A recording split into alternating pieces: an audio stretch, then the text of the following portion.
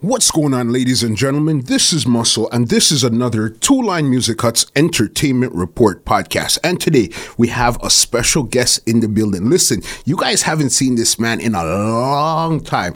This man here was part of a sound that was one of the biggest sounds in the early 90s coming from Scarborough. You know what we have in the building today? We have Lyndon, formerly of Soul Action, in the building today. What's going on, big boss? How you doing, man? How you doing, Toronto? I'm excellent. Thank you so very much for coming through today. You know the thing. Yeah. You know what I mean? Especially finding somebody like you, because whenever you talk about Scarborough and Scarborough songs, you talk about Red Flame, King Turbo, Barry Culture, Heavyweight, Soul Action. Everybody says, where's Lyndon? Where's Soul Action? What's going on? But here what? We found him, so we're going to have a great conversation today. You know what I mean? Definitely. Blessed. Welcome back to the East, my brother. I'm here. I'm always here. Yeah. You just didn't know how to find me. Yeah. You know what? That's what it is, because a lot of people always ask, where's this man? And again, we found him today, so then there's a lot to talk about, especially where you're coming from musically. I want to get into before Soul Action and get into Soul Action, all right? So when it came to music, how did you even get involved with music in the first place? Well, Jamaica, born and raised. Okay. You know, we used to mimic selectors. You know, try to emulate all kind of selectors. But when I migrated to Canada, I took my first trip to New York. The year was 1982. 82. Okay. All right. So. Hip-hop, I was introduced to hip-hop. Every summer I used to go visit my dad in New York. And that particular summer, 1982, there was a block party on a street called Linden. That's Church and 55th. Okay. Right? Yeah. Around Church and 55th, right? That's in Brooklyn, New York. And I was just amazed. Never seen anything like that. That was a block party. I guess it became Blocko after our Toronto-style Blocko, right? And that was my first real experience then. Other than, you know, sound system at Jamaica, you know? One turntable thing in the early days, you know. That was basically it. Okay, so then that part there, and what type of music were they playing back then? Hip-hop, man. Yeah. Get hip-hop, get introduced to hip-hop. Yeah. And remember the first time I heard one of my favorite songs, well, to date, but I didn't know it was going to be my favorite song. But that song just did it all. Planet Rock. Come on. Classic. Africa Bambaataa. Yeah. Soul Sonic Force, right? That was the introduction to the musical escapade. Yeah. All right. And then when you came back, okay, this is New York now, the whole vibe and everything going on. So when you came back home now to Canada, did you actually start buying music? What was your first move from there? No. So on the New York tip, I have to tell you another story because everything is based on connection, right? Okay. Connection. Yeah. So my uncle had a club, After Hours Club. Okay. Can't really disclose the age right now because I wasn't supposed to be there, right? And a night when, on a Friday night or Saturday night, I believe, when the selector was supposed to play, he did not show up. So I was like the only juvenile there. Everybody else was big. But the big man, them, couldn't play the song. So here I was, teens, right? Early teens. Yeah. Then give me the music. All right, I knew the music. Because, again, I used to mimic it all way back, you know? Emulate, you know, selector, right? Or man dropping the music on the turntable. And I played the music. Even my bigger brother, he never understood nothing about it. He never understood the technicalities behind it. He never understood none of that. You know what I mean? All him know him put record punting and drop the needle. But there was no toasting then, but, you put the record and play the record till it almost finished, and then after that, you play another record. But let's just say I got rewarded heavily for that. Okay. Yeah. $40 or $50 US back in 1982. Yeah. As a kid this time coming up too, you know what I mean? Right. So there was some other cousins there now that they're a lot older than me, but they were on the trip to New York too. So when I came back, they wanted me to come to their basement and stuff. So I started going down to their basement, showing them how to play their sound and all that kind of stuff. So that was the amateur introduction to the whole thing, right?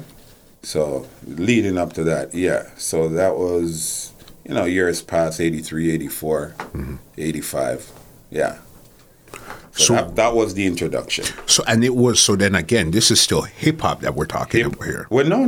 Reggae. Yeah. No, okay, reggae too. Yeah. Right. Right. So the introduction, the first real love for the music came through hip hop.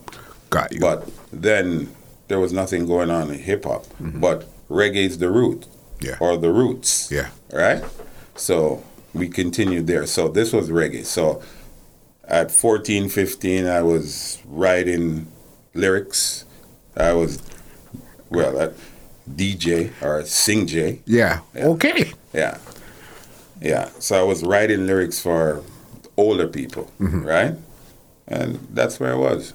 Okay. I had no clue. You know what I mean? I didn't know that you were that technical when it came to even writing and stuff. I thought, okay, you'd play music, but I didn't know that you actually wrote music also. Well, I probably wrote about 3 or 4 songs, but everything is connected. Yeah. Right? All right. Yeah.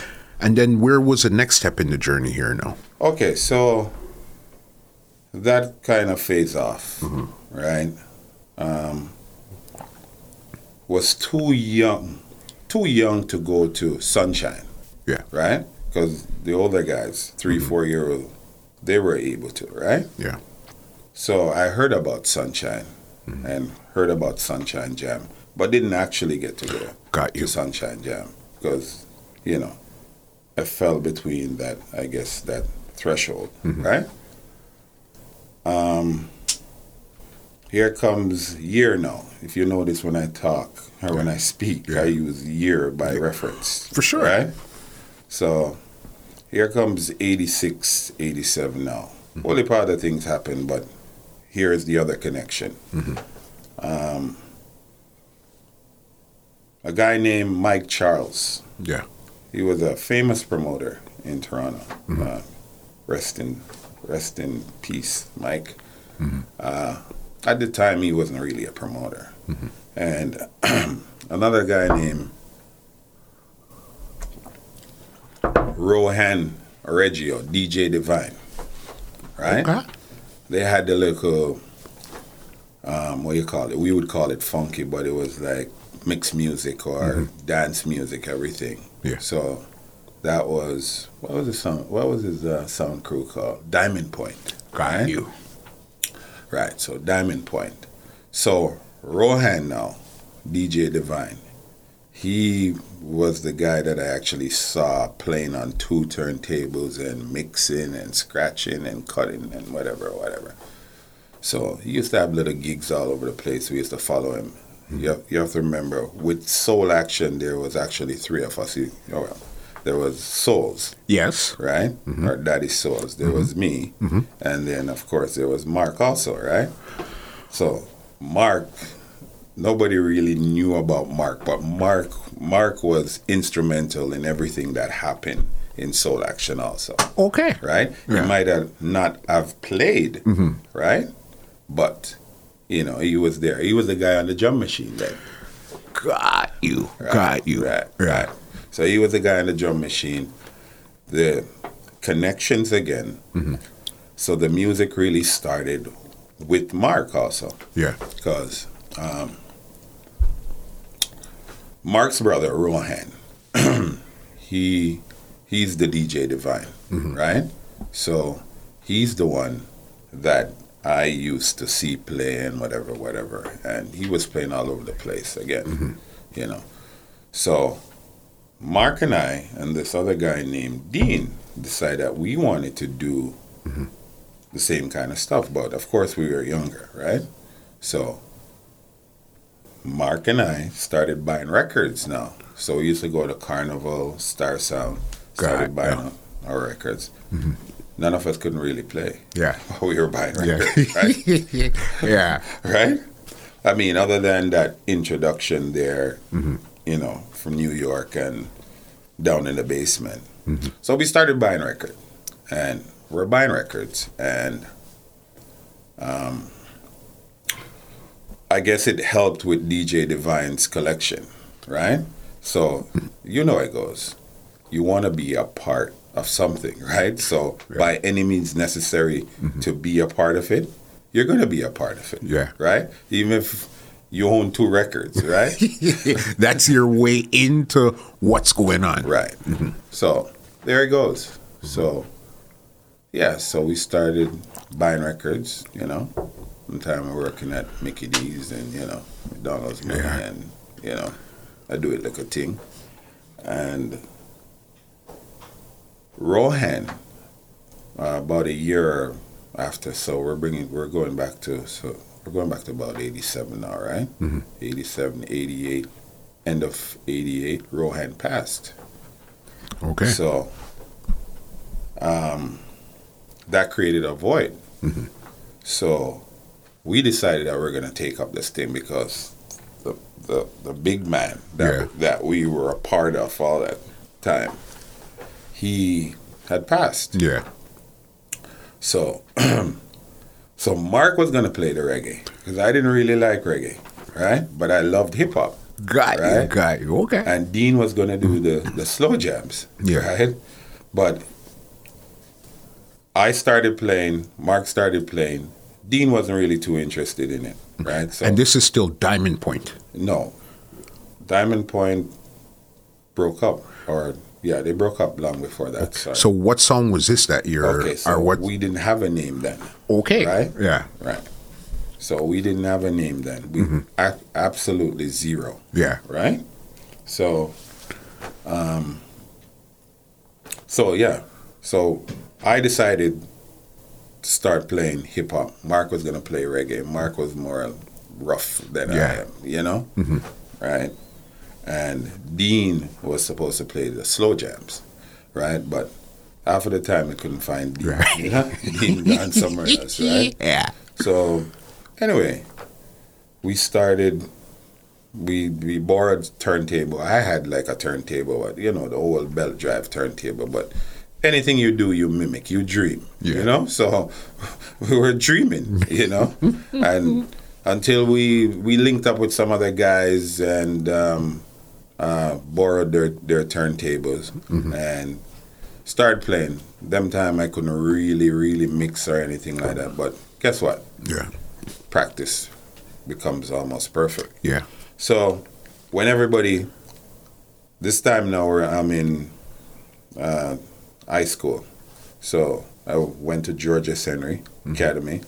And then because all of my friends left there and went to VP, I was the only one there because I wanted to do something more academic instead of technical. But everybody was at VP. Yeah. So I went to Georgia Henry for 1 year. Then I transferred to VP and got into all the technical stuff. All right. So there we are. While going to VP, when everybody was playing basketball and playing football and everything, I would actually leave school, go straight on the turntable at home. Yeah. Especially when either used to rent or borrow. Sometimes you tell all the person who you borrowed from that you can't get it back for another 2 weeks or whatever, and they call you and you hide. Them time, you know, I had no cell phone. No. So you hide from. Yeah. Remember one particular guys I used to hide from, right? He's borrowed their turntables. But they were using it, and they never necessarily had the talent or the desire for it. You know what I mean? I had a passion for it. Yeah. Right? So every evening after school, before even homework, from about 3:15 till about 1, 2 o'clock in the morning. I mix beats. I mix. I mix till all. One at a time, I think so I get sugar and water. Yeah. And again, this is hip hop that you're playing. Hip hop, R&B, that kind of stuff, right? Got you. Still didn't get into the reggae yet. Still didn't get into reggae yet. Yeah. Reggae way after. Yeah. Like, this is what, 87? So Yeah. reggae about 2.5 years coming, right? Okay. All right. So mixing, doing all the mixing, doing little cutting, little scratching, all that kind of stuff. Wasn't that good, but till one day I just caught it. Yeah. Just caught the perfect blend. So when I caught it, I was like, wow, you know what to do. Yeah, you know what to do now. You count the 4 beats and you hold it there and boom, The light bulb went off in your head. Say, okay, I understand the technical part of what's going on here now. Right. Yeah. Right. And from I caught it, that was it. Right. So because you catch it now, start by hold it more record. Got you. So it's me and Mark again. Right. And so boom, my brother, older brother, had a component set. By that time when Rohan died, he left an amplifier, right? So it actually needed repair. So me and Mark paid for that, and we paid, and we started hooking up little boxes and everything. So now, still never have no name, right? Yeah. Still no have no name. There was this guy, Mike, that moved to Pickering. He had a sound. I don't remember what him called it, but it was a small sound because then it wasn't really no big sound. Yeah. So he started getting some dates for parties, house parties, but small little sound, I mean, maybe 4 or 6 12-inch or thing that not enough to shake anything, Yeah. right? So he started getting some dates in Pickering and in Scarborough. Well, not Scarborough, North York on our side there. Yeah. Because we bordered Scarborough on the North York side, right? DVP and York Mills. And started getting some date now and, started playing. So this is 89-ish, right? Got you. All right. So that was then. We could go in a long story for that, but we're going to come right up to Soul Action now. Yeah. So prior to that, too, same guy, Mike, he had some little parties and stuff, so he would get me to play. Nothing big. Yeah. Nothing you put on flyer, right? So I started playing. Caught like a practice. But before that, again, connections again. Mike was doing, or we were doing promotions in Newmarket because Mike was playing at Club 404. Got you. Right? Yeah. So this was, again, we're connecting back to Rohan before he died, but I had to tell it that way so I can tell it back this way, right? Yeah. So he was doing promotions in Newmarket because he was playing at Club 404. So at that time now, we were called Star Atlantic. Okay, now you got a name. Right. Got you. Right. Yeah. But I still wasn't the main player, right? Mike started playing because when Rohan died now, Mike was an MC, right? Okay. One of the best MCs, Michael Charles. Yeah. One of the best MCs in Toronto, Yes, Sometimes yes, was Daryl yes. Dark and Mike Charles. And, Yeah. Right? Right. So he was really an MC, but again, he knew how to play, right? I didn't even know he could play because when Rohan died, he had to do all the playing and whatever. So it was really Mike and Rohan. Got you. Right? So we started doing now some promotions of the spin-off of the Crowd in Newmarket, 404 Newmarket. So of course, me and Mark and Dean, we were working our little McDonald's money, Canadian Tire money, and funding the thing. So at that time, we were putting money into this thing, but we weren't necessarily getting any return.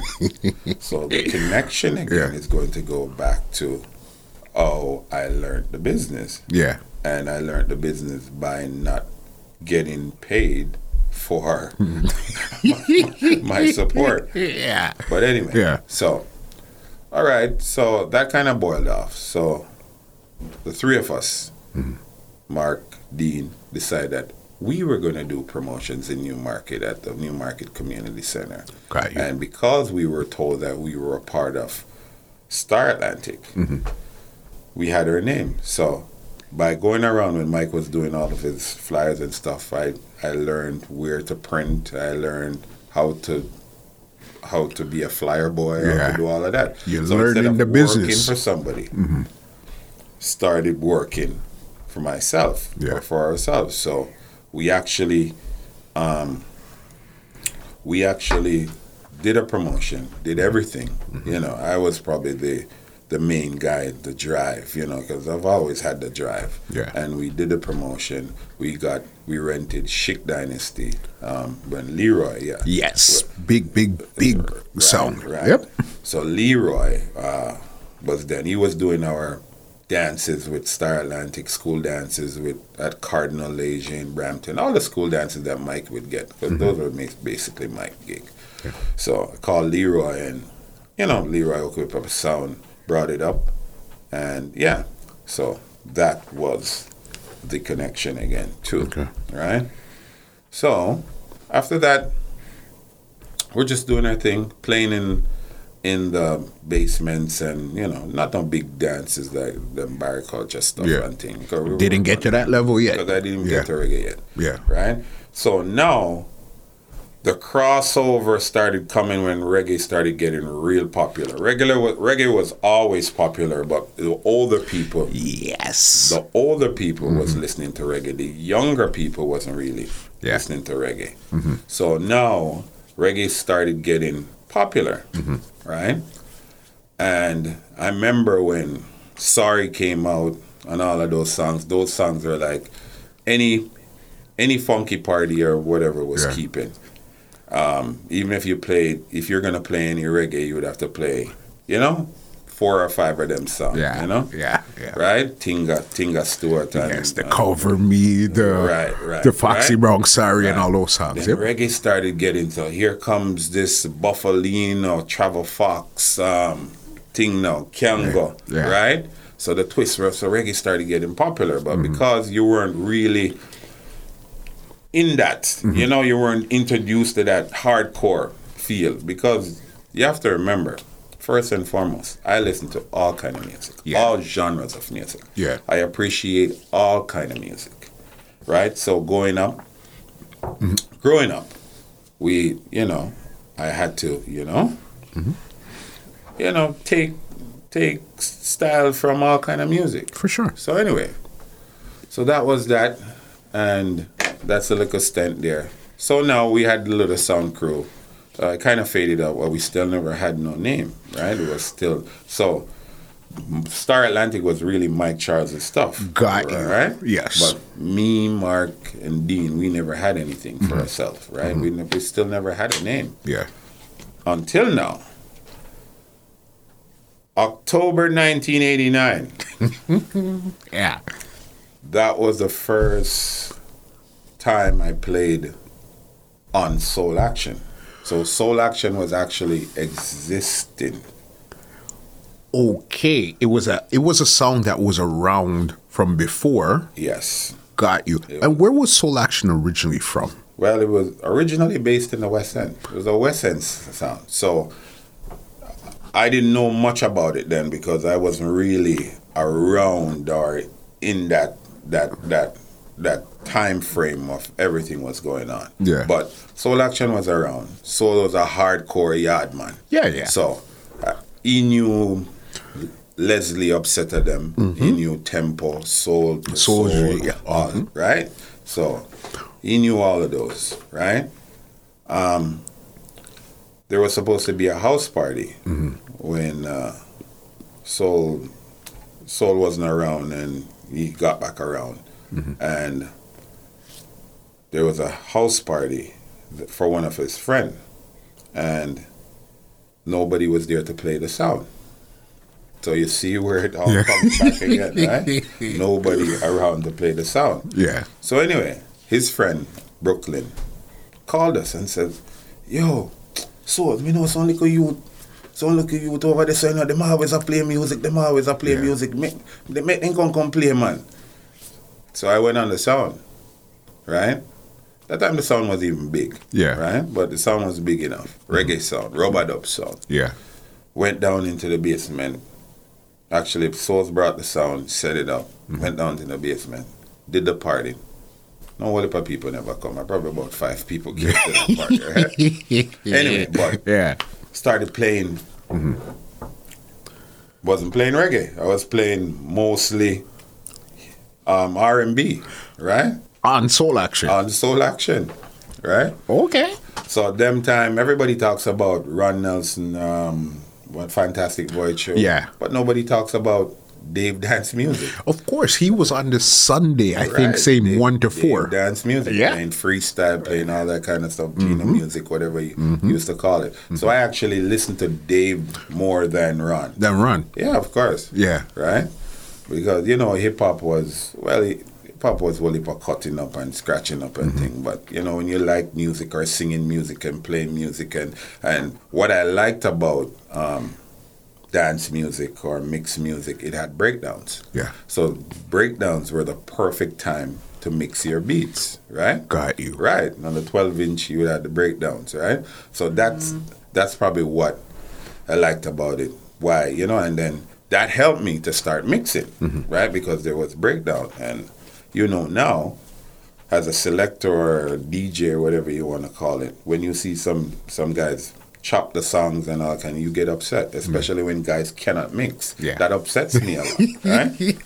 Right? Because you wouldn't mix 2 songs when they were singing, right? Chorus, breakdown. You know, there's a specific way you're gonna mix these songs, and that's how it's supposed to be mixed right across the board. Because we didn't just mix, we blend. Yeah. Right? So you go out of one song, the transition goes right through, you know, right? Anyway, so that was that. So, yeah, Dave Dance Music, right? So we're doing our thing. So anyway, so when the party done, Brooklyn said to Soul, yo, them boy can play, but I play funky music, them money I play funky music, right? So anyway, Souls invited me to his house in Ajax. Got you. Right? Okay, so then now the song had came from West. Yeah. Now they're based in Ajax. Okay, so he had lived in Ajax before I met him. Right? Got you. So this is 1989. Yeah. Right, but he's originally a West man. But one bigger house, smaller money. Ajax. Buy a house either. You know where I go, right? Ajax or Brampton. Right. Yeah. Well, Brampton came way after, but it was Pickering, Ajax. It was Pickering, Ajax, Whitby, whatever, right? That's true. Right? So, went to his house. Went downstairs into the basement, right? The same Techniques 12. I see the Technique. I was like, wow. The man invite me to his house. Him have Techniques 1200 turntable, right? This is what you really want all your life. No. Them time, McDonald's money couldn't buy. No way. McDonald's money couldn't buy 12s, you know? 1200s, right? Anyway, this man had them down there, bad care, you know? Like, you know? You'd do anything and them lean up in a one corner. You know? Chew down in a, well, I wouldn't say chew down, but they weren't properly kept, right? And this is 1200s we're talking about here. Right? Yeah. This is like the God. Yeah. You know? And saw them down here have one big ugly mixer. Right? And everything. But guess what?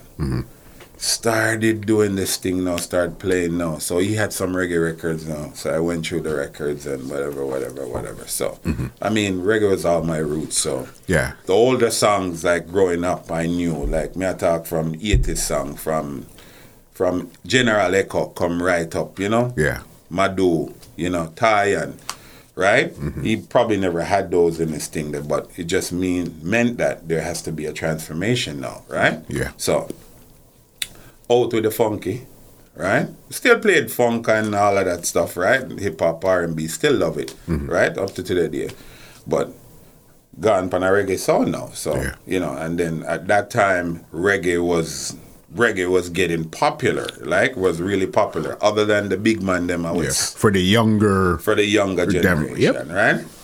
So So started playing now and everything, and you know, coin up the craft, and started playing, and you got proper equipment now, so you don't have to hold back on nothing and make it catch and thing. You could just, so started getting better, But then I was already good because I knew how to mix and scratch and all of that stuff. So anyway, here comes the professional sound now. So this is 89. Yeah. October 89. So we started playing, then some guys in Pickering and Major Oaks and all of them places. Other guy named Anthony Crunch, he had good link. So we started getting some party and we started doing. So here comes the basement party that's already started, I guess, by Barry Culture and them, right? But started linking up with them. Started linking up with them and started doing some little things. Never had no dub plate. Okay, dubs didn't start to come in yet. No.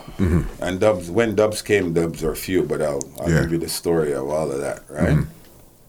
So, at that time now, 1990, right? Year start.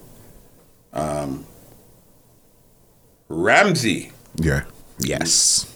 And Wilson Music Promotion gave us our real introduction, not as plain sound, but as sound system.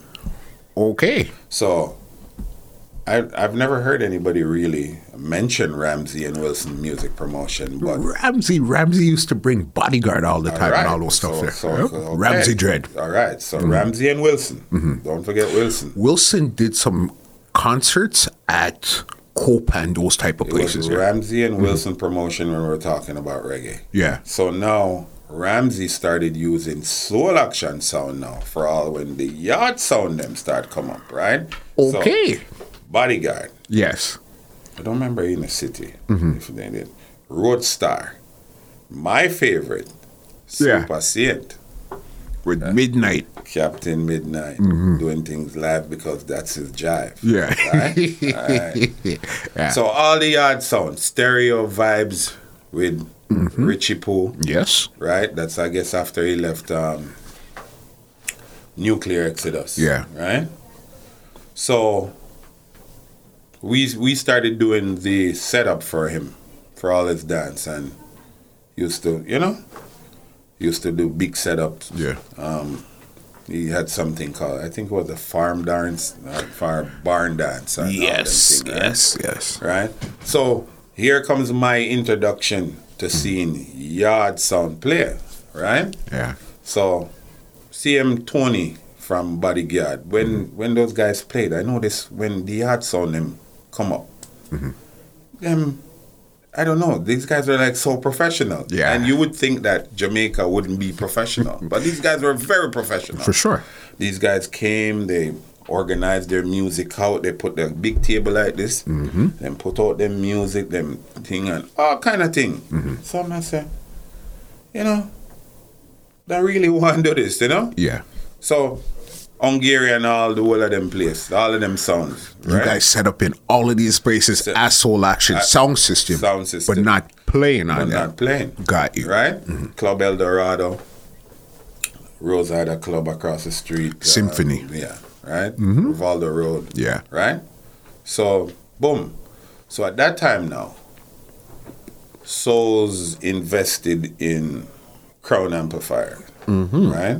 So we never really had, we had about 4 bass JEs for ourselves. But you could have rented box like most people used to do. What's the sense of having a big sound when you're not playing anything? So the engineering part of it now was a wonder. So we have to get to the engineering part before we do the music, because the engineering helped created the music part. So anyway, I guess he was probably like me, or I was like him. We loved it. Yeah. Souls loved it, right? You didn't have to give him $1. As long as somebody said that stuff that he produced was good. I was kind of like the same way too, right? Got you. Right? So, we got the Crown amplifiers. Them time, all of the West End sound, them I use all kind of all kind of stuff. I use all kind of crossover, Richter scale. Yes. Never see something that I hated like that. You didn't like the Richter scale? No. Yeah, no. I liked it because of the sound effect part. You know what I mean? If you understood true sound, Yeah. all that stuff that man was putting on sound, they were garbage. Yeah. Okay. Yeah. All that extra stuff. You didn't need it to be extra. So most of the West sounds got everything from Long and McQuaid. Got you. Right? So there was this company in Ajax called Apex Sound and Light. White guys run the sound, the thing, right? So we would go there and we'd bring our West ideas that we'd hear from other people. And it says, no, but if you use this technically, if this... So there was actually a guy there named Ted, the technician. I call him Technical Ted. Yeah. But this guy was technical down to the bone, right? Yeah. So he started saying, if you get rid of all of these little RCA wires and all, and then start using the proper wire that carry the proper voltage and signal and all, you'll get better sound. Yeah. So he started rerouting some stuff, and we started rerouting some stuff. But of course, he didn't know about reggae sound. So after he did all of that with a Crown amplifier, get the parametric EQ, graphic EQ from Rain, we never had no whole heap of something, but our sound played good, right? Of course, bro. Right? Yeah. So we then changed out the regular mixer that everybody used to use, and we got the PPD Newmark 1775. Yes. So yes. one of the wickedest Newmark mixers to me, Yeah. right? Because that mixer had the sampler and the recorder and thing, right? Everybody had them echo chamber and all of that stuff. You didn't know, you didn't have to use that anymore. Yeah. So once we tweaked it and everything, the bass had left and right. So Soul run the mid range through the left and the bass stick, so you could kill your bass. Enough man, you say boom, press Richter scale for kill. You could have killed everything right there. Right off the mixer. Everything off the mixer. Yeah. Right? So we use EV top end, Surinega JE bottom, right? So boom. More yard sound start coming, like the sound, whole heap of hookup and everything. So Midnight wasn't one of the last of the batch of the yard sound that Wilson brought up and thing. Yeah. Right? So one night I actually watched him. I said, Blood see, the one man can play sound. Yeah. Because before a two man play sound, one man in a one car now over there, so with a mic and I say, we'll have selector, and all kind of thing and all kind of thing. You know? And I say, how one man a talk and one man a play and a do everything. Yeah. But the secret was being organized. So the connection goes back to how the yard man them organized. Everybody organized. So I said, no man, I have to learn this. So them time I was playing, but anytime I was playing, some guy would take up the mic. Yeah. And while you play, come down, Miss Selector, play this, play that, and play that. You're playing. Yeah. And you're making the selection, and man, wheel, and sometimes you're not even ready for wheel, or you know, nothing what wheel.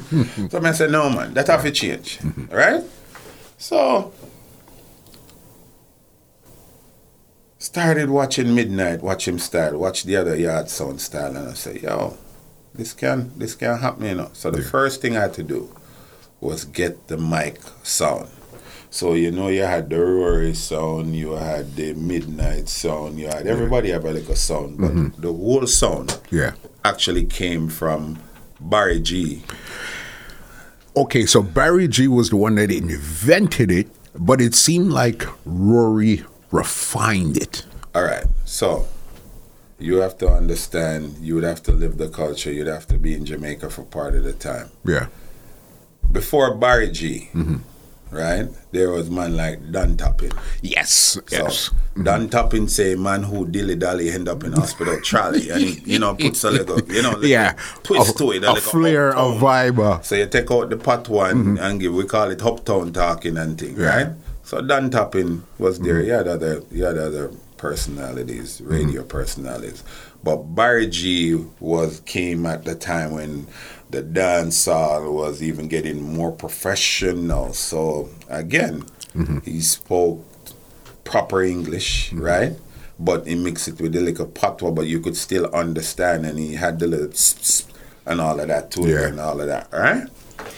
And so doing research now, after pilgrimage to Jamaica, right? you know, we could say, how come everybody a talk on the mic and a sound pss, pss, pss, pss, pss, pss, pss. So Rory had his style, Yeah. right? But the style that I liked the best was Midnight. Midnight was your inspiration. My inspiration all the way up to this day. Yeah. Right? Because he did the Don Toppin, he did the Barry G, and I think he did it better than everybody. But you can't give whole heap of people For sure. You know, there's a whole heap of mic toasters out there, you know, coming right up, you know. Right? But I definitely gave Midnight that, and I emulated him. Yeah. Right? So we go down in the basement and, you know, practice. But you know you can't sound like him, so you have to put your like a style and whatever, right? So you put like a style. Because prior to this, you weren't talking on the mic at all. Not really. Yeah. No, not really. So you had to actually go practice first. Yeah. Because I'm not gonna put it out there unless it's, you know, it's perfected, right? Yeah. So you go home and we practice. And you talk to yourself and you do all whatever. For sure. Right? And started to do it. So, being a mixer already, all I had to do was learn how to talk. Yeah. Right? So I learned to talk. I had the equipment, and the equipment would be like you driving a car that's tailored for, I don't want to say handicap, physically challenged person, right? So up there is your control. You don't have to touch nothing down there, don't be distracted. That's organize your music. Your music smart. organized, right? You have assistants, then I mean a mark, right? Yeah. So if me can't reach something, mark with that thing there, right? So boom, play the music, talk, right? I wasn't into that clashing thing. Me, I come from them days, right? Yeah. Music loving, music playing, all that thing, right?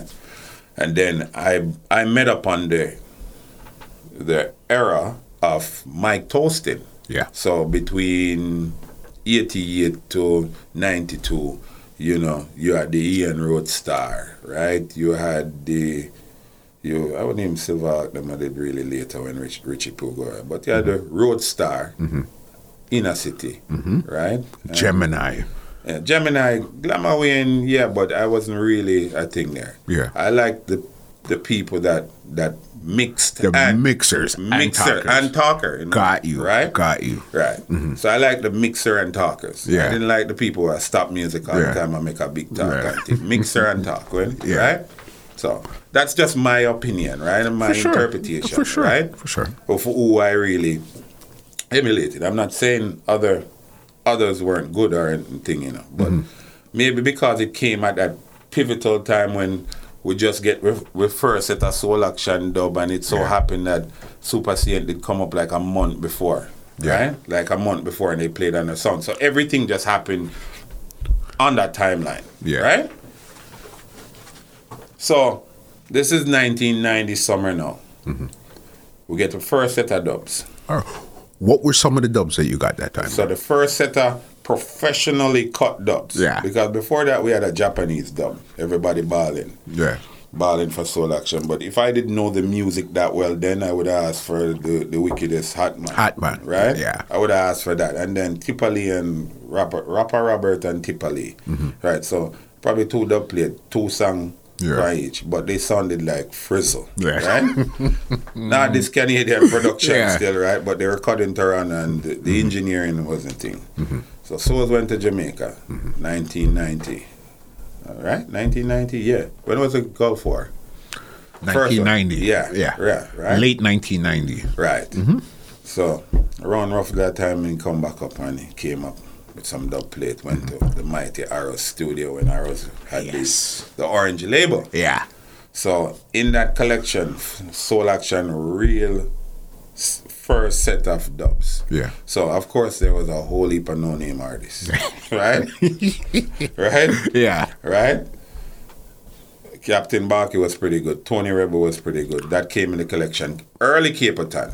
Oh, yes, because we're talking 1990, and that's when Capleton got his bus, too. No. Was 1990. Yeah, well, that was the year that Capleton was supposed to bust. Yeah.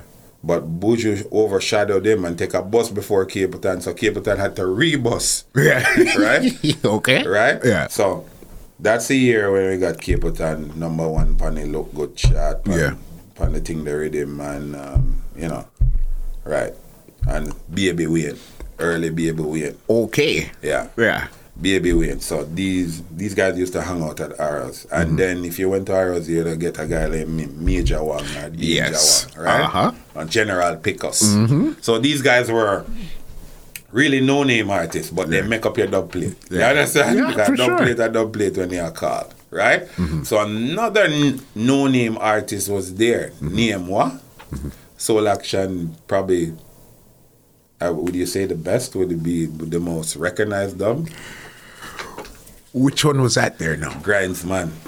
Oh, yes. So it was a no-name at the time. At that time there? No, there was no name. Like if I tell you what we paid for a Grindsman, you'd walk out of the room, right? At the time, right? Because we were just cutting dubs. But you have to understand what was going on, why we were just cutting dubs. So I didn't know that Soul's intention was really to bring the sound to Jamaica. So he wanted to build the sound. Got you. Right? And then concentrate on dub plate later. But if you had told us that, me and Mark that, then we probably wouldn't have been so into it. So invested in the sound because you figure this is something that's going to be built for a time. We're going to be doing our thing. Right. Right. So when King Turbo and Red Flame and all of them are cut one whole heap of dub plate. If we had decided to cut dub plate, or if Souls had decided to cut plate, we could have cut enough dub plate too. But we were buying equipment. And then it comes back to the connection. How much Scarborough Sound had their own sound system. Wow. Right? All right. So anyway, me being the sort of perfectionist that I think I am, or try to, right? Say, all right, quality way I deal with. So when we got the first set of dub plates and I hear other people dub plates and things, and Harris dub plate, I say, oh, Harris dub plate sounds so good and things. So man would call, I would hear Candy Studio in Spanish Town and even jammings. Sometimes jammings, you cut good and then next time depends. So the first set of arrows are fatter mix and a litter. Okay. Right. So that's early Arrows. Or early enough Arrows then. Because Arrows International long before that, right? So, got those dubs, Punani Rhythm, one of my favorite rhythms of all time. For sure. Arrows Punani Rhythm. Yes. Right? And we start playing now. So here comes now. Here comes more dances, more basement dances. Start playing with them time King Turbo and Barry Culture. Yes. And Red Flame around things, right? Right? So we start playing with them now. Start doing a whole heap of stuff now. So I guess because you guys, the sound is based in Ajax, Scarborough is where everything's going on. Right. You guys have the sound. Right. So it makes sense you guys actually got somewhere to fit right in. Because remember, King Turbo didn't have a song. Right. Red Flame didn't have a song. Barry Culture had a song, but it wasn't the sound that you'd like to play on. Yes, you know what I mean? Right. That's what it was. Stereo Choice had a sound too. But they were just phasing out. Yes. So they were phasing out. When Stereo Choice, when they were phasing out, that's when King Turbo and them. Yes. First time I took in a Scarborough sound was some barn dance up at Markham and something King Turbo. I guess that's when King Turbo was starting to think there. And then the whole heap of dance and Mary Pearson, Barry Culture and thing there. So here comes us now. Right? And we're there doing our stuff. We're doing a whole heap of stuff at Durham, you know? And, start getting recognized. But I'm going to tell you something right now that you did not know. We only got popular because of this guy named Aziz. Yes, of course. Listen, I was waiting for you to bring Aziz into the fold here now. All right. So what used to happen now, I used to make, call it mixtape then, right? But, a guy would want some music. And you make a tape and whatever, make a tape, engineered it, whatever, from start to thing. Aziz took it, right? I don't know if he took it out of the car or something. Go rinse it, go dub it and rinse it at Milliken. So the request started coming in because one thing about me, when we're doing anything, we Yeah. try to do it our best, right? So Always. I would set the levels on the tape so we get that perfect sound. We had good Yeah. dub. We had good equipment. So if you listen to, if anybody have a Soul Action cassette, no. Yeah. I'm almost certain if you play that, you're going to hear up to today, almost today's standard. Yeah. Them time everybody I used TDK used to go to Byway and buy the 100 minute. I forget who used to make them money, right? Yeah. So now, when I saw that there was a market for that, I started making like 2 mixtape a week. Okay. Right. So Yeah. you start them off different and whatever, right? And it not just making the mixtape, but we started bigging up people and start beat furnace and all of them thing and make it seem like so simulated Yeah. the dance hall. Yeah. So those Yeah. cassettes got out. Okay. And so that's how we got popular. Okay. Yeah. Yeah. So after people start hearing about Soul Action now, more dates come basement dance, and start doing the basement dance, and that was it. Yeah. Was there any clashes that Soul Action actually got into, or were you guys more into the juggling? Okay, we're more into the juggling still, but there was a clash that Barry Boots set up, right? It was, you might have to omit that. Yeah. It was at the concert hall. I don't remember who was the promoter, but it was in the basement. Soul Action Red Flame. But yeah, Soul What? Action Red Flame. Yeah. Man. But you have to understand. Give Spider him props and everything. We were totally unprepared. That Okay. day, everything went wrong.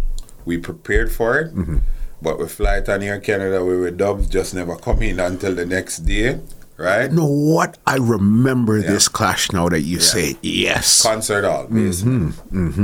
Right?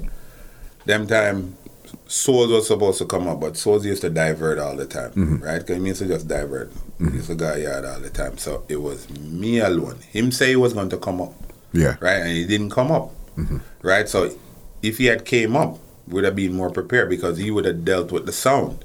I would have dealt with the music. Got So it. that night, I had to deal with Soul Action sound, me and Mark. Yeah. Me and Mark alone have to deal with Soul Action sound, set up sound, organize music, everything. And then, dub plate, them never show up. Yeah. Anyway, we did whatever. Red Flame won, Yeah. right? Red Flame won the clash, And that's probably was the only clash. Okay, because you guys weren't into the thing here. Your thing was, it seems like Soul Action was sound system 1st, music after, dub plates third. Well, it would appear to be that. Yeah. But it wasn't necessarily that. But that's what it ended up being. Yeah. Right? Right? But the reason for that is that the true nature of the sound was supposed to build the sound and bring to Jamaica. Yeah. Right? Who want come. It was soul sound. Yeah. Right? Who want come. Right? But he kind of conned us. Yeah. Right? Right?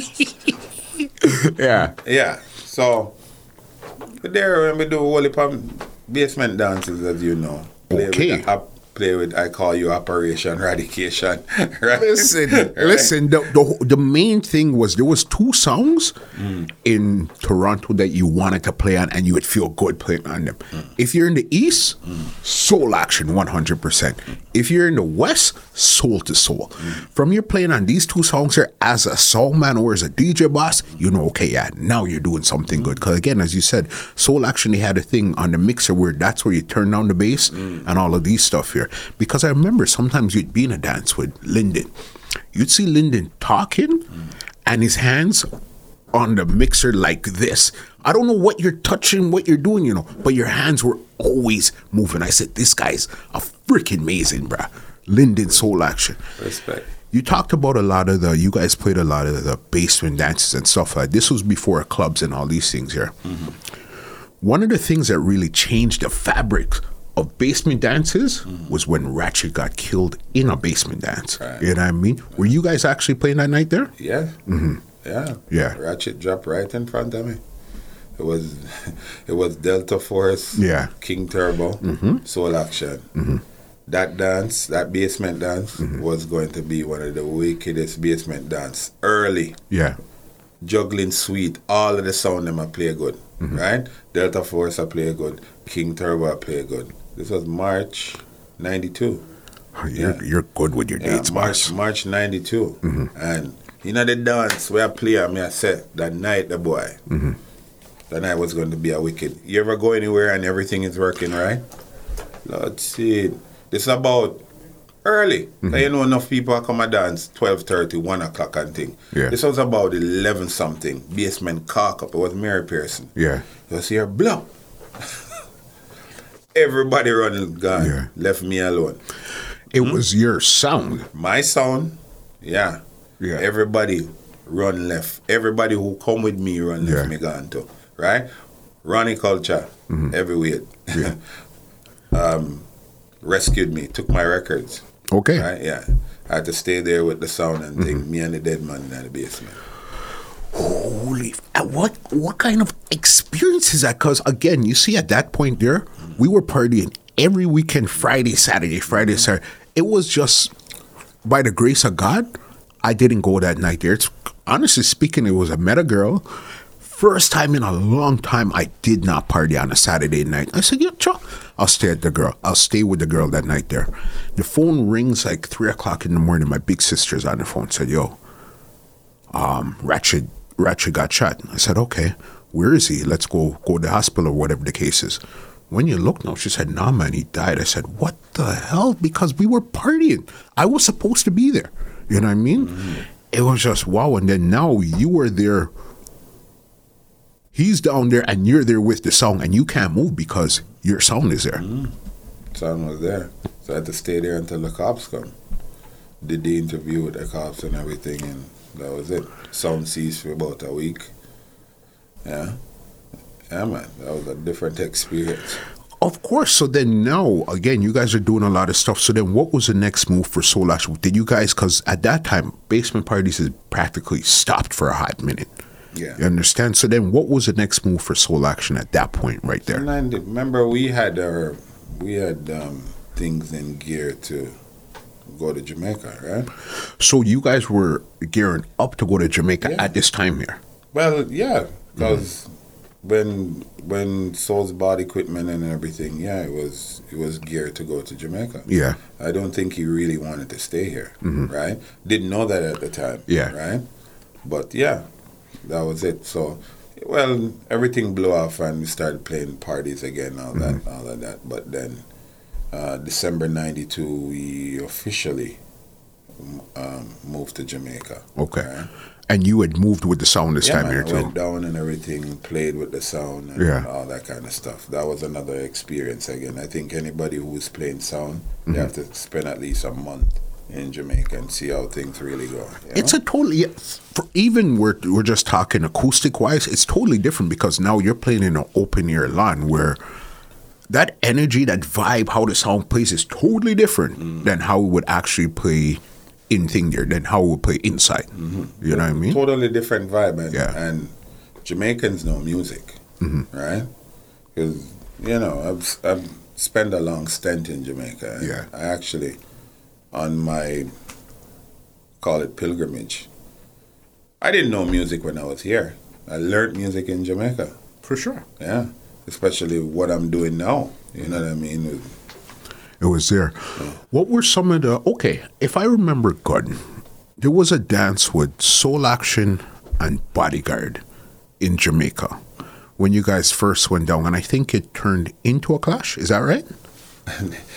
All right, so it was a dance between Bodyguard and LP International with Stereofish and Puma. Yes, that was the dance. We were the juggling sound. Soul Action was the juggling sound.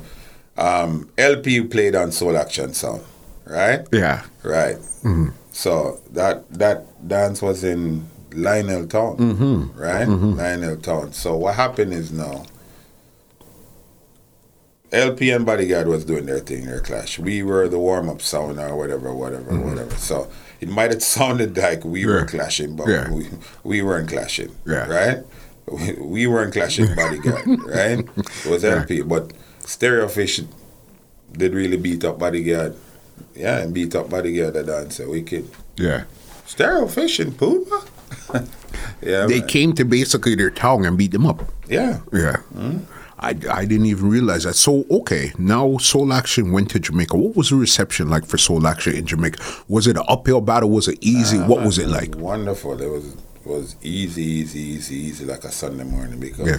there's music that you could have played in Jamaica and get Woolly forward that you couldn't play in Canada because Yeah. you didn't know music here. Yeah. Right? Or the people weren't introduced. I shouldn't say that. The people weren't introduced to music. But in Jamaica, the same time Garnet Silk when I rain and all of that, before Garnet Silk died and thing, oh my gosh, man, you play anyway, the warm welcome that you got, the reception, everything, Yeah. totally different experience. Totally different experience. And what were some of the stuff that you guys were doing when you guys got down there? Are some of the places you played? Where was the sound now based when it got to Jamaica? Based in Bull Savannah, St. Elizabeth. Okay. South St. Elizabeth on the border between Manchester. So we were playing Manchester, St. Elizabeth, mostly, yeah. Clarendon, Because that's in that side there. Yeah. That's right. Okay, and then you guys went down there to actually, so people could rent the song a lot, or you guys went down there to actually make an impact as a sound system? Went down there as a sound system, to make an impact as a sound system, because that's where Souls really wanted. Yeah. That's what he really wanted to Yeah. do. And what were some of the Bodyguard LP, what were some other dances that you guys actually played now? Okay, half of the time I wasn't even there, Yeah, like I did my mixed music parties and whatever. Yeah. But half of the time there was this other guy named Russian. So that was just about the same time when we're going from Mike Toasting, right, to the Screaming. Yeah. Right? Right? So Yeah. then same time now, Bass of this start shoot about them head, right? Then you had, at that time when we went down there, Jamrock was the sound. Yes. Jamrock was the sound. Then you had Super D and all of that. But we never played with them. They were a thing there, right? They were Kingston side. Yeah. We were countryside. Black Cat was there, but of course those sounds are bigger sound than us and whatever. So you have to kind of, work your way up, kill some sound or whatever, and come in before you actually. So other than Bodyguard, Yeah. Bodyguard was probably the only big sound at the time that we really played. We played with, Street Thunder, Bozak, sounds that nobody That's didn't know. Bozak. I forgot about that sound. I remember that sound there. Right, them kind of sound. No, we kill them the sound. Yeah. Bozak, like we kill what we're supposed to kill. Yeah. Because again, we were going into the suck your mother. Oh, can I say that? Yeah. You said it. Right. The Screaming Yeah. and the Pantan, Yunsi and Yeah. Nuts and Super D and here comes the big bad Bass Odyssey. Yeah. Right? Actually Bass Odyssey I produce, I think them bossa country, them bossa Manchester and the St. Elizabeth. Yeah. They were playing the one rock with the Transit and the Colt Bus. Yeah. You used to see that enough. Yeah, Bass Odyssey. Yeah. So would you say Soul Action actually, did the sound flourish in Jamaica or the sound faded? What was the real transition like when you got to Jamaica? All right, again, when you're new, right? People want you, right? Then it faded, right? It faded. Maybe the direction that I wanted to go. At that time, now, there was another selector on the sound, Okay. right? Russian, Yeah. right? And I understood because I'm living in Canada, right? So I go down there, can spend maybe a month, can't really spend a year or whatever. So at some point, Yeah. But at the same time, when Russian came, that's when the transition from Mike Toasting was going to the thing there. So he was more of that guy. Yeah. You understand, the screamer and younger and all kind of stuff. You know what I mean? But I knew, being business minded, I knew that it wasn't gonna last a long time. Okay. No, man, it wasn't going to last a long time. And if you, in retrospect, if you look back at all the sound, how many sounds from then can still really get deep now? What was it that it wasn't set up to actually make it be a business, or what was really the problem why you couldn't really say, okay, from here to here, we're going to last for the next 30 years? There was absolutely no management. Yeah. And the direction that I wanted to go, Souls never necessarily wanted to go that. Yeah. Right? He just figured, let's take the sound to Just Jamaica do and it would Just- figure out just- itself when we get there. Figure it out. So there was Yeah. no management behind it. You know, just, play down the money, come play for me, all that kind of stuff and all. So by then, no, so this is 93, 94, right? 94, I actually left the sound and walked away. What enough people didn't know is that I actually owned 40% of that sound. What? Right? Yeah. Yeah. 40% of the sound. If you were to divide it up, right? I know why I said that. Mark know why I said that. Yeah. Right? But technically me and Mark Yeah. 40% of the sound. Right? And it just wasn't, you're doing anything and you see that there's no way for it to flourish or the direction where it's supposed to go. Yeah. I just walk away because I'm a businessman. Yeah. You know what I mean? It was one situation or many situations make you walk away from that situation there? Well, there was a couple situations. As again, I knew at some point, like how the bigger selectors bring a sound to a certain level and them leave and thing. I know at some point I'm gonna have to think. But the younger generation is coming in, right? Again, Russian might have been a little bit younger than me, the screamer and thing and all kind of that. But Russian was just a talker. Yeah. He couldn't really. For me, to qualify as a selector, you have to know how to mix and you Yeah. have to know how to talk. Yeah. And if you can't mix and talk, if you can't do both of them, I don't consider you a real selector. Got you. Right? So, selector in the toasting age, I would give Rory, Ian, Yeah, and of course Captain Midnight. for sure. In the screaming age, as a selector, I'd give Tony Mataran and Squingy, Yeah. right? I mean, there's some others Ricky that you could Trooper, call. you know what I mean? Trooper and the whole of those guys there too. No, not Trooper. Why wouldn't you say Trooper? Because Trooper is not a mixer. Trooper's not a technical mixer, but Trooper is a selector that knows how to talk. He's not going to give you the clean mix per se. That's what I said. Yeah. Right? So there's great MCs. Yeah. He would probably fall under that. Okay. See him with Richie from Inner City, right? There's a whole heap of MCs, right? I the same thing like a Sky Juice then. Yeah. Right? Okay, but you're saying that not just so that they should have the technical mixing skills also to be put in that box there. So they could either play at a party or clash. Got you. Understand Right? 100%. You understand? So yeah. no disrespect. Yeah, no, I got you. Right? Yeah. But that's just my classification of things, right? Yeah. That's just my classification. I got you. Right. Okay, so then you walked away from the song. So then I guess at this time here, what direction did the song start to go into after you left the song? Honestly, I don't even know because up to today day, I'd really love to get back the dubs because of course Souls died. Rest in peace. Okay. Yeah, Soul died 2013, right? Yeah. But at that point, I don't really know what happened. But the guy that was in charge down there said, "Yo, if you can get the dubs, I'll pay you money to get the dubs, right?" But we don't know where the dubs have gone. Nobody. Well, somebody knows, but Yeah. I don't know. Anybody in the immediate circle don't know. Yeah. Right. But yeah. The great Soul Action. And that's crazy because one thing I didn't really realize with Soul Action, it was such a short period of time. Very short. You said by 89, 90 you started playing reggae and by 92 you're gone. Yeah. That's only 2 years, boss. Yeah. You know what I mean? That's 700 and something days. Yeah. It was only 2 years. Yeah. So we were technically, we 93. So we left 92. Yeah. December. So 93, I would probably come back up and come with some dub, but it had really faded. Yeah. You understand? In 93, we faded. Yeah. We completely faded. And even when you guys were here Faded before you from left, here, right? But I left the sound January 94. Yeah. Right? And what did you go into there? I want to catch quick what you were doing before I get you out of here. Okay. Right after you left Soul Action, what was your next plan there now for you as an individual? Well, first and foremost, I always had secondary thing.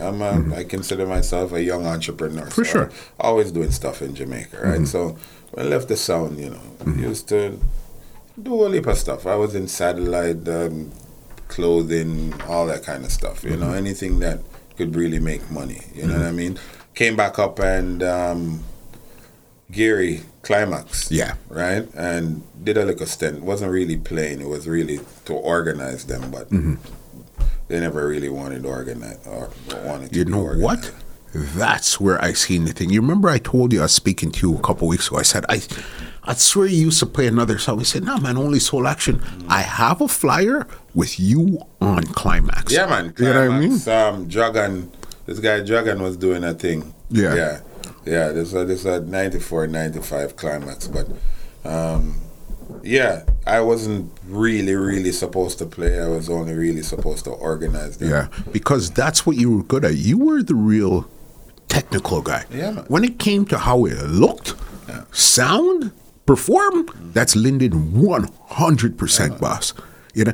When you came into a dance, how you even looked was different than everybody else. Your shirt would be tucked in, your belt up and everything. It's like, but the way how you played was freaking superb.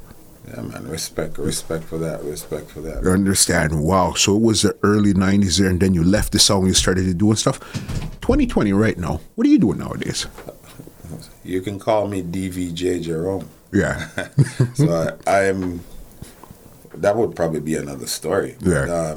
But, I didn't. After leaving sound business, I didn't really leave sound business. I was doing behind the scenes. So I do a lot of behind the scenes stuff. Right? Yeah. We were doing music, same stuff that you were doing, mixtapes and all that kind of stuff. But 2009. Yeah. I got vexed and said, boy, I have to take up about this thing. Yeah. But I took it up on a different form. Video mix. Music video mix. Right? In 09. Yeah, in 09. Yeah. Right? 09, 10, 09 going into 10. So Digital Wiz in Jamaica actually got me into it. I saw him doing it and whatever, and, I was doing it. And then here comes now the equipment to do it. At that time, Serato couldn't play video, or they weren't playing video. Yeah. So Virtual DJ was doing it, right? Of course, you had to have big hard drive and whole heap of memory at that time. So, but Digital Wiz did it well. I saw it and I loved it, and I took it up. Yeah. And to get the video mix across to the people, I had to use another vehicle. The vehicle was karaoke. Okay. Yeah, so buck up on it. I was researching, and I went into virtual DJ tutorial, and I saw the music format that it played. Right. So I was just researching, and when I saw CDJ karaoke, I said, this thing can play karaoke. I downloaded a karaoke file, put it through it. I said, I got them. You got them right here. I saw it, and I said, yo, this could create wonders. So right away, sign up on some karaoke site, download it. Took it to Jamaica. This is 2010. Rum Faces Bar and Grill in Discovery Bay. Started doing it freehand karaoke. So I wasn't singing. I was just playing selecting the song with Virtual DJ. Could actually mix. I got some reggae karaoke and started mixing reggae karaoke. So it wouldn't like you would sing and stop, right? If the singer could sing the songs, I would mix them in. And I brought that to the forefront, right? I'm not saying that I'm responsible for it, but I was one of the person that brought that to the forefront, right? So I use now karaoke to show people what video mixing or music video mixing was. And so in the intermissions, I'd play video mix. And trust me, I wish I was doing it from 30 years ago. Yeah. Yeah, man. Amazing. Crazy, crazy. You see, when you're just meant to be, when you love something, you're going to find a way to stay in it and continue to move forward as much as possible. You understand? Because of video mix, you're going from hardcore sound system to now video mixing. That's two different worlds, but it's still in the same entertainment spirit. Connections. Yeah. Right? You know what I mean? It all connects. Crazy, crazy. One last question before I get you out of here. What was your most memorable night on Soul Action? Memorable. I think that same night, you know. Yeah. Same night. When memorable, good or memorable bad? Okay, you know what we did bad? Let's do a good one. Oh gosh. There was a lot of good ones. There Perchire. Remember we used to play in the basement at Kennedy and Finch there. Yes. Yeah. There was one night when wasn't really nothing to talk about, but Capitan song special guest did just come out. And then the special guest girls were there. Yeah. Right? You remember the special guest girl them make a talk and drop the song in the basement. The furnace lean up. Lean up and then that bass line, you know, that Soul Action bass line come in. Yeah, man. That song, I never forget that song. The introduction of that song, special guest. Yeah, man. Yeah, it had that rolling bass in it. Yeah, man. You understand? Lyndon, listen, thank you so very much. Whenever we have conversations about sounds, especially from Scarborough East, it's always King Turbo, Red Flame, Heavyweight, Barry Culture, Soul Action. Delta Force and all of them, those guys come up too, but the question is always, whatever happened to Soul Action? Now they know. Where's Lyndon? What was he doing? Now they know. Yeah, man. Crazy. Leave some contacts if you have any social media handles or anything so they could see exactly what you have going on. They could follow you and all that stuff there. Yeah, well, I just started doing the social media. Wasn't really too a fan of it. I understand that it's a vehicle for sure. Whatever, but yeah, in the video mix stage now we have to do it. I always put it this way. Yeah. If I'm good, you'll hear about me. Right? I'm not saying if you don't hear about me, but eventually you'll hear about me. I'm like fine wine. Yeah. You know? Take a little bit of time. You understand? Take some time. We're in no rush going nowhere. Yeah. You understand? Especially with the music video mix, I see a lot of people doing it now. I've been doing it for 10 years. Yeah. Check me out. I will definitely put up some links on some stuff. Used to be at Sharky's. Yes. On a Thursday night, Ocherius Jerk Center. So when it comes to big people music, that's basically what I'm doing now. I play all genres. I can play new, old, but big people music. Let's call it that way. Yeah. Big people music. Keep it from there. Yeah, man. You're on Instagram? Yes. What's your name on Instagram? DVJ_Jerome. DVJ_Jerome. You guys check it out. Jerome. Yeah. Not Lyndon. Yeah. We left that for the sound man world. Yeah, man. You know what I mean? That's why I know for all intents and purposes, I introduced you as Lyndon on this podcast here because that's the route that we were going. Yeah, man. You know what I mean? So definitely check him out on Instagram. You'll see everything he's doing. Lyndon, great conversation, my brother.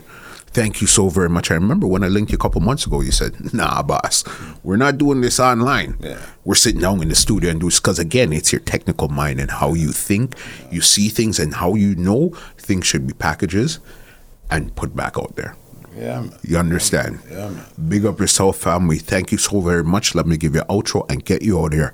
Well, ladies and gentlemen, this is Muscle, and this has been another Two Line Music Hut's Entertainment Report podcast, and we are out. This podcast is brought to you by www.twolinedmusichut.com.